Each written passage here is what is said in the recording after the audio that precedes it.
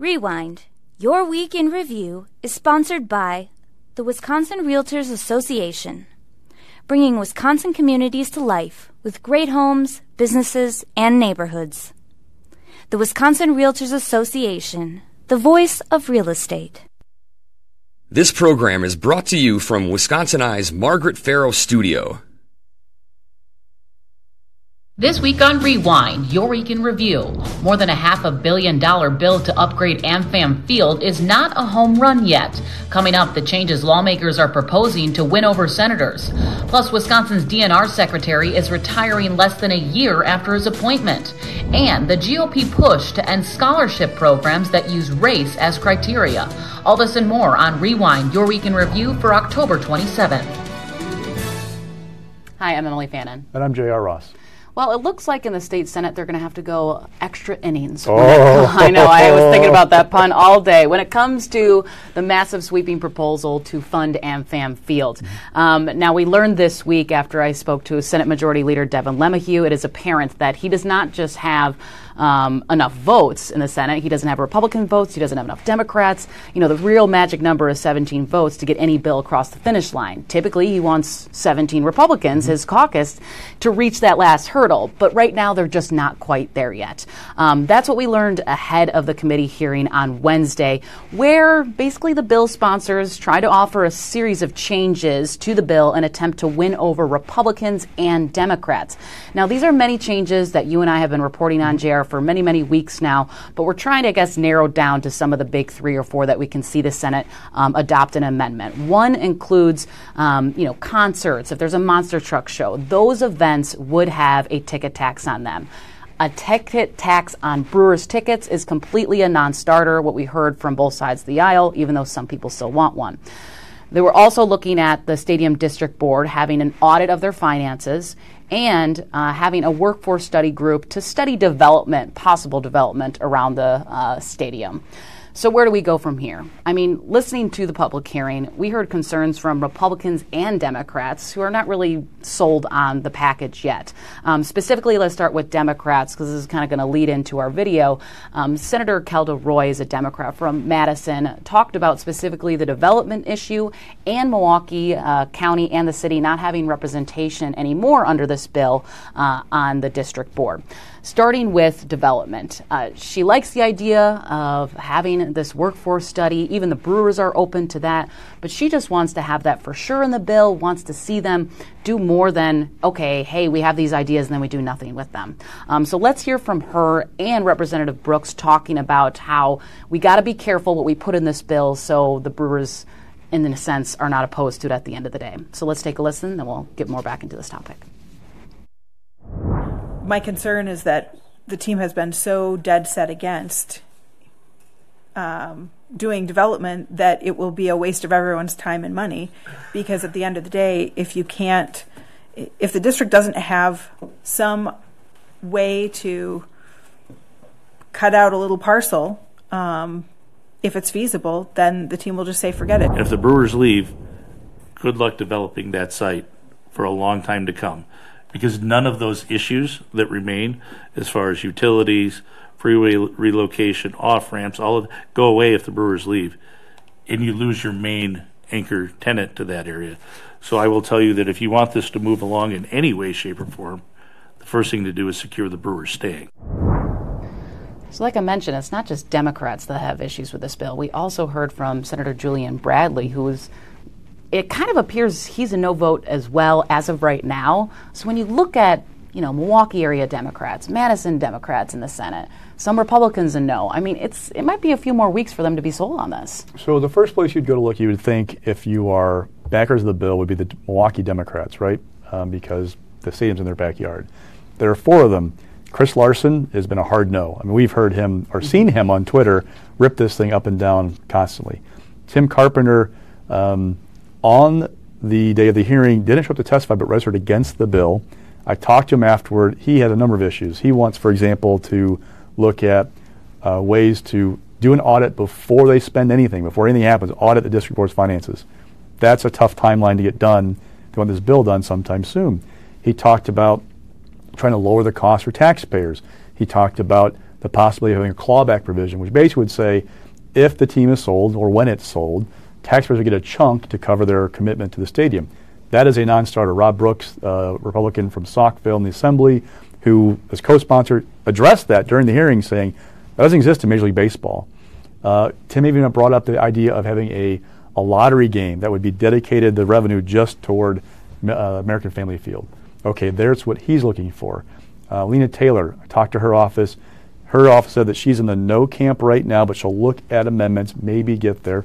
LaTanya Johnson is the fourth and final member from the Democratic caucus in the city of Milwaukee. What I haven't heard from her just yet. That's not a great start if you're looking to build support from your natural base in Milwaukee. For Democrats in general, unions get a little more on board with this thing, kind of talking about it be a good thing, but what's the impetus, the drive to get you behind the stadium deal? Be fascinating to watch what coalition they can cobble together because, like you said, Devin doesn't have 17 votes, period. If you are going to rely on Democrats, are you enabling them to ask for changes? And then do you threaten the balance of the deal with the Assembly? If you go back in with a massive change, they might say, we can't do A, B, and C of your list of 6 things, so we're not there. That's the balance they have to walk right now. Right, and even Senator Lemahue told me the other thing he's watching for is, well, we don't want to make dramatic changes where we lose support from Governor Evers. Now, what we know now is that Evers supports the bill the Assembly passed. So it doesn't have any of these, we haven't really heard from him if he likes any of these changes, a ticket tax on non-Brewers events, study and development, etc. I'm not getting a sense that's going to change him drastically, but if there's other things thrown in this bill, which I think Representative Brooks warned about, like, hey, let's only talk about the things we're talking about now. Let's not throw in a tax cut or some other things like that, because I think it's now you're lobbying for, well, what do you want? But the scope of what people want has to keep it narrow in order to get the bill across the finish line. Yeah, to your point, like Steve Noss of Whitewater, Republican, he wants to attach that tax cut to the Brewers bill. Yeah. That's a sign of you're not going to get him, so don't worry about him. In the minds of backers, at least, where do you go to others, what they want, to try and get them on board? All right. Now let's move on to some election bills. There was a joint hearing this week with the Senate and Assembly, and they talked about a variety of proposals, but some were really focused this week on a pair of constitutional amendments. Now, these are, of course, not the only election bills that are being discussed that would alter how they're administered, etc. But these were the two that were highlighted. One would ban non-citizens from voting in any state or local election. The other constitutional amendment would prohibit local governments from accepting private grant money. Now, we saw that pass last session, both of these, so as long as they get through the GOP-controlled legislature, they will be on next year's ballot. Looking at these are some of proposals that are in addition to a lot of bipartisan proposals that Representative Scott Krug has brought to his committee. He's the chair of the Assembly side. And I spoke to him last week specifically about, what is your ultimate goal? And he has said all along that we don't want to bring forth bills that don't have a chance of surviving or even getting across the finish line to Governor Tony Evers' desk. Because we know last session there was, I think, almost nearly 24 bills that Governor Evers vetoed that would have drastically overhauled elections. Evers' main argument was that it would make it harder for people to vote with a lot of these changes. So this is kind of, I guess, turning the page is what Representative Krug talked about. Let's just take a listen to what he had to say about his goal this year.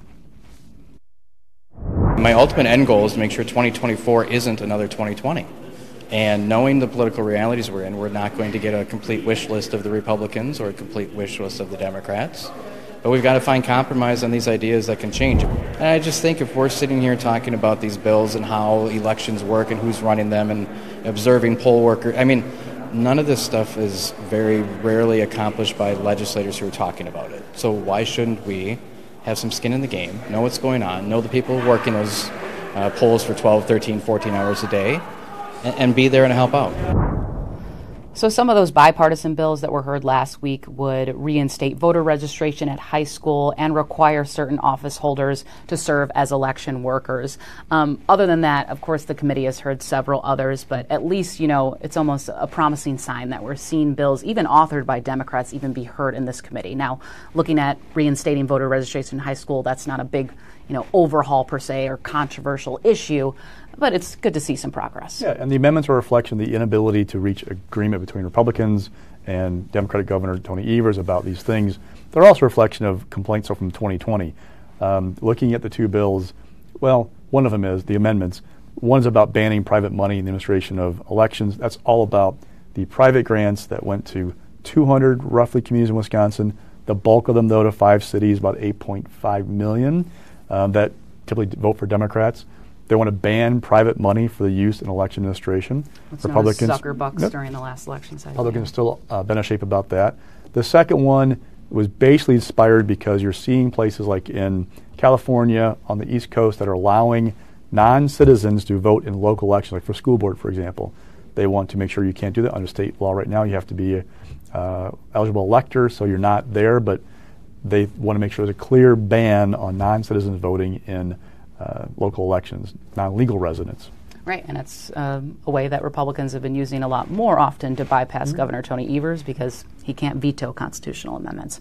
All right, now let's move over to a shakeup in the Department of Natural Resources after we learned this week the DNR secretary, well, no longer secretary, Adam Payne, is going to resign. He said he will be in this position until November 1st, and it comes after just less than a year that he was on the job, saying that he wants to spend more time with his family and his aging parents and, of course, grandchildren as well. We talked to him after the board meeting on Wednesday. He said this has been weighing on him for about 8 weeks. Both his parents and his wife's parents are in their 80s and having health issues. You're talking about, I mean, these jobs are all consuming when you're a secretary at times. You can be on the road a lot, going to meetings, hearing from various groups, and it just became too much for him. He said he had to step down and focus on his family.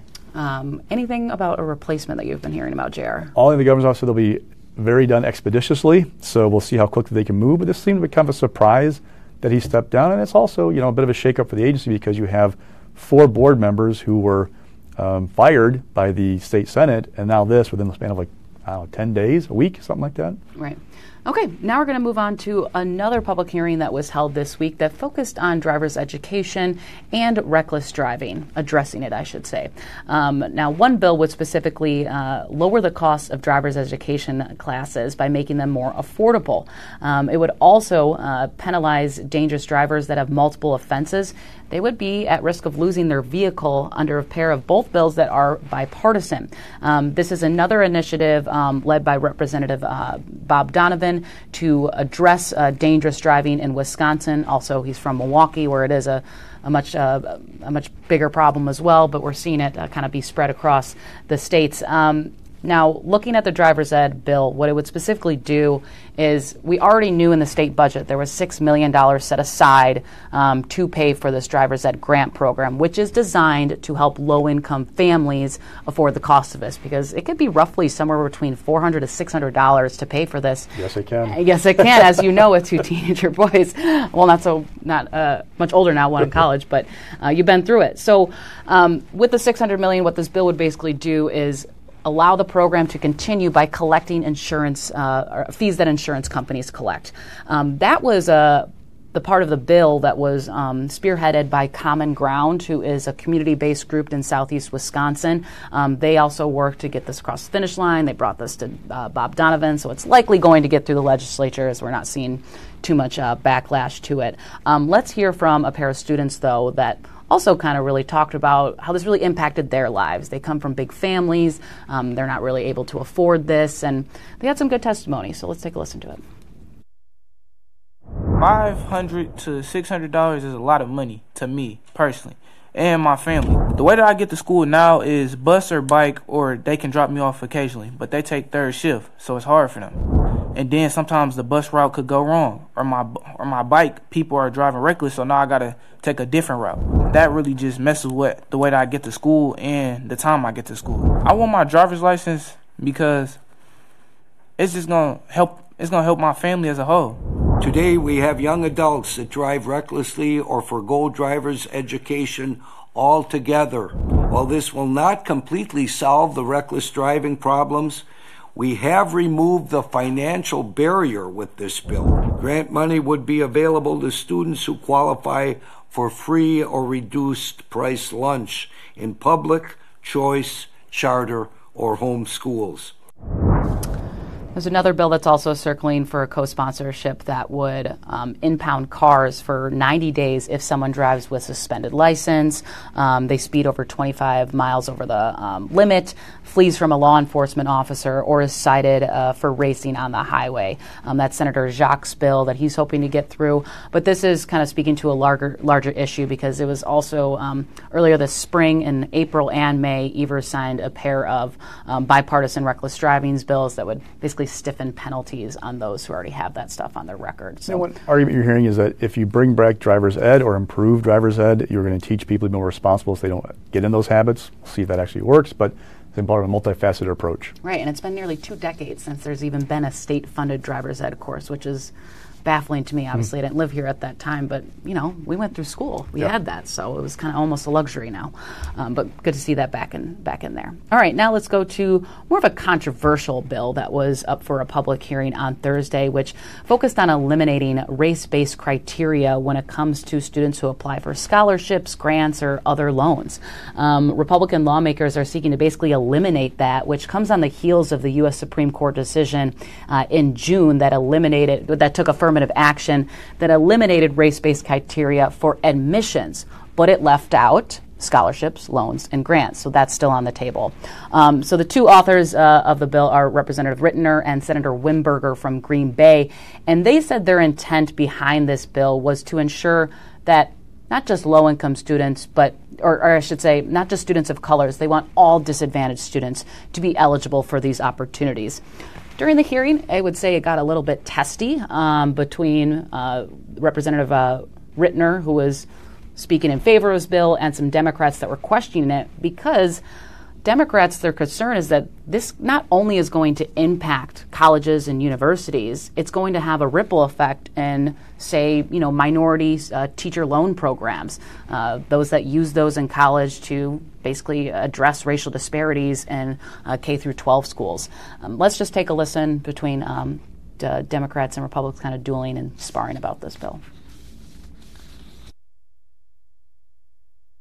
I think that this is proactive and forward-thinking, and I think shifting to a different criteria that better represents allowing everyone to have that equal opportunity to apply, get in and seek funds if there's a true financial need. I guess I have never seen legislators introduce bills as if they're winking at the Supreme Court, and it sure feels like you're egging them on here and cheering them on. So I just want to ask you a yes or no question. Do you want to end all race-based grants and loan programs in the state of Wisconsin? I believe that they are unconstitutional, and ultimately by passing this legislation, I'm not sure how that would be sending a wink-wink signal to the Supreme Court to do what this bill would have subsequently already done. You're essentially trying to preempt them. You're letting the tail wag the dog. You're saying, I support what they're going to do, so I'm going to do it early. To sit here and say that we need to sit here and subsequently just wait, I think is absurd. It kind of ties the hands of this body.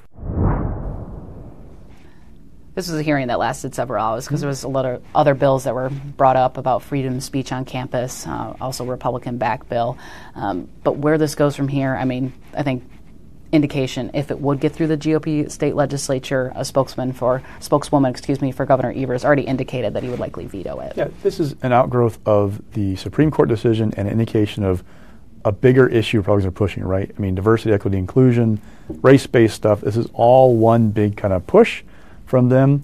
If and when this bill fails, whether it's not getting to the legislature or Evers vetoes it, the question becomes, will the Wisconsin Institute for Law and Liberty, which has pushed these issues quite a bit, go to court and then try and argue that these programs are illegal based off that Supreme Court ruling with admissions? So that's kind of one thing to watch as this progresses. Right, and we already knew this was coming because Assembly Speaker Robin Vos, shortly after the U.S. Supreme Court took affirmative action on race-based admissions, indicated that we're going to take action to hopefully end this practice, expand it to scholarships and loans and other financial programs. So we'll see if this even gets to the floor or not. All right. Also this week, we learned that Wisconsin will join a multi-state lawsuit addressing Meta, which is the social media company that handles Facebook and Instagram. So Attorney General Josh Kaul on Tuesday joined this coalition of attorney generals in a dozen of so states, alleging that Meta has addictive features developed and basically harm young people's mental health that have continued to be really a big focus across the nation of how social media is impacting youth. This is no surprise he's joined kind of similar lawsuits trying to crack down on this. What's worth noting and pointed out is that Meta officials have pointed to over a dozen features that have changed over the past several years, designed to include, age verification technology, resources, and other things on the app to hopefully deter minors from seeing explicit content, etc. But this just speaks to a much larger problem that is being debated nationwide. And there's a dual track to these legal challenges. So Kaul is part of this multi-state effort in federal court. I think there are more than half a dozen, 8-ish states that have filed lawsuits in their own local jurisdictions as well, challenging this. So going at both ends. All right, let's get the stock picks this week. Rising this week is Wisconsin Tech Hubs. So there are 31 declared across the country. We got one of them. What this means is that we are going to get this kind of hub, $350,000 in planning money that can then help us attract millions in federal funding. This is a coalition of public and private interest trying to improve things in the health technology sector. President Biden, in announcing these 31 hubs, talked about Wisconsin specifically, saying he thinks we as in like our state hub, will eventually lead the way to curing some things. We talked it up. Like, Wisconsin has a leg up anytime there's a federal announcement for any kind of program, it seems like. I don't want to say it's because we're a swing state, but it's awfully a coincidence that we always seem to make the final cut for a lot of things. Very true. But it's just another example of the outgrowth of money being spent by the federal government for various things, for these kind of bipartisan infrastructure law, other endeavors trying to improve things in this world. All right, and mixed this week, a familiar name that has been in stock picks for a while is Congressman Derek Van Orden. So, luckily for Van Orden and his Republican colleagues, his missing vote did not count or did not impact the vote for Speaker. So we have a new Speaker, Representative Johnson from Louisiana. Now the question is, what can Johnson do to help Derek Van Orden, and will he help him? So let's first talk about, there's already been a examination begun by the national media of Speaker Johnson, who this guy is, what his background is. He's elected in 2016, one of the least experienced members of Congress become Speaker in I don't know how long. But he said a lot of things that are controversial. Republicans did a very good job of making Nancy Pelosi a boogie person, right? For Republicans to drive the base and get all excited, this California liberal and stuff. Democrats want to do the same thing with Speaker Johnson. The challenge might be we have a narrow window to do that. Where we're talking it's late October of 23. The election is a year away in a week. I don't know that Democrats can get that message burned in, but you'll see some efforts to try and put Republicans on the spot. Do you support Speaker Johnson's comments about gay marriage or about various things? Okay, there's that thing. The bigger thing for Van Orden is the money piece. Speaker Johnson, since he ran in 2016 for Congress, has raised $5.5 million overall. Okay, Kevin McCarthy raised 3 times that in the last quarter alone. Republicans lost basically the month of October fundraising-wise at the top. Now they're all still sending their emails out and everything else, but raising money for the NRCC, for their big groups, they were caught in this quagmire for 3 weeks. They lost time to raise money. Now Johnson has to get up to speed and meet those donors who have no idea who he is, who aren't, friendly terms with him. Some members had to Google his name, yes. In the next coming weeks, you're talking maybe losing 6-8 weeks of prime fundraising time, so that's a challenge. And that'll be a trickle-down effect for Van Orden, right? Any member of Congress who's in a swing seat. How's that going to impact them going forward? Van Orden, we talked about this last week. He led the delegation fundraising for the last quarter. Got a good chunk of change from McCarthy's PAC. Will McCarthy keep up the fundraising? Well, Steve Scalise, the number 2 in House Leadership, he's a good fundraiser, also from Louisiana. Can he step in? Tom Emmer from Minnesota, also in leadership, good fundraiser. These guys both went for the gavel and lost. Will they then step up and help Johnson after they had their shot at the ring? That's to be determined. Then looking at Van Orden going to Israel, I mean, it's an interesting decision to make. He got kind of like some questions from even the own members of his own delegation, like, why are you doing this now? But people have argued to me, look, this guy's a former Navy SEAL. Right. This is the mentality of rush into the danger zone, find what's going on. But does it deliver for back home? Does it help back in the 3rd Congressional District? And what adds, or if anything, I think that was something we were both watching for. If he was going to be that determining vote where they didn't get 217, I mean, it would not look good on commercials, et cetera, campaign ads for the 3rd Congressional race. But luckily that didn't happen. So we don't know if this Israel trip really resonates with people back home. What we do know, though, is the Farm Bill does. Yeah. So we have a couple things kind of coming up with Congress right now. I think November 17th, the last continuing resolution runs out. So if we don't have a new deal by the 17th, the government shuts down. Correct. We don't have a Farm Bill.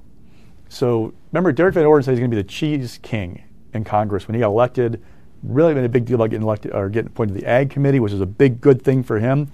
He's done a very good job in the district of trying to talk up these bipartisan bona fides and go around the district and talk about issues that matter to people back home. But if you can't get the Farm Bill done, if the government shuts down, do people go, Republicans can't govern? Like, what are they doing? That's a real issue for him. As a side note, that Democratic primary that's kind of come together. Katrina Shanklin released a poll this week. Now, all polling, take a grain of salt, especially this far out from an election, especially polling from a campaign. They want to tout their numbers, but basically showed a wide open race of Shanklin, Tara Johnson, and Rebecca Cook. Johnson kind of in 3rd place in that, but everybody's kind of not that well known. After reading messages, Katrina jumped to a lead, but take that with a grain of salt as well. But again, just showing you that race is heating up. I don't know any of them just yet scare Van Orden Republicans about the race next fall. Right. And just one other note I want to make about Speaker Johnson, too. One thing I'm watching for is how Democrats paint him in the next election cycle, because like you mentioned, liberals went after Nancy Pelosi when she was Speaker. She's the boogeyman, liberal from California. I mean, he doesn't have a great record that Republicans are trying to tweak. And what I mean by that is that, he's pro-life. He's got, anti-abortion policies have not really resonated with a lot of voters right now. He also has a lot of ties to election denialism, helping Trump with a lot of legal troubles after that. So those are two issues that might come back to bite him and his party going forward. Let's move on to falling this week. We're still going to talk about the topic of DNR because it's a combination of losing a lot of those board members, like you mentioned, too, on the DNR board. Excuse me, just repeating myself. I haven't been here forever, but I can't find an example, as far back as I've looked, of losing more than half of a board and the secretary for any agency in the span of a week and a half, 10 days. Yeah. So what's that mean? Well, Governor Evers appointed 4 new people to the board right away. Okay. But when you don't have a leader sometimes, that might be demoralizing for the staff because they're like, okay, who's in charge now? What do we do? It also can embolden longtime agency staff because like, well, there's not a new head here, so I'm kind of like in charge. My little kind of thief from the agency, I can kind of push more what I think should happen. If it were a Governor Walker, that might be more of a problem, people tell me, because there's a belief, rightly or wrongly, that agency staff are more kind of sympathetic to the Democratic point of view, being a lot of Madison residents. We'll see how that plays out. But 2, he'd only been there for 10 months, leaving next week. The DNR is a huge agency. You're pairing together both the hook and bullet crowd, they call it in the Capitol, and the environmental crowd, right? Mm-hmm. Government regulations of business, everything else. Who do you find to step in? Because don't forget, the Senate just fired 4 members of the DNR board, the chair of the Medical Examining Board, an appointment to the Domestic Abuse Council, person on the Elections Commission. I mean, who take the job? And do you worry that if I take this job, I might be out in a couple months if they reject me? Because a lot of people come from a good-paying job. Like, you don't find people who are making minimum wage to be secretary, right? Sure. They're usually got some expertise, some background. They're making. Do you risk that good-paying job to be the secretary of DNR and not know if you're going to stick around for more than a few months or a year? That's maybe a tough task to ask. It's hard to kind of plan for the future, that's for sure. All right, that will do it for this week. Thank you so much for joining us. I'm Emilee Fannon. And I'm J.R. Ross. We'll see you next week. This program was brought to you from WisconsinEye's Margaret Farrow Studio. Rewind. Your Week in Review is sponsored by the Wisconsin Realtors Association, bringing Wisconsin communities to life with great homes, businesses, and neighborhoods. The Wisconsin Realtors Association, the voice of real estate.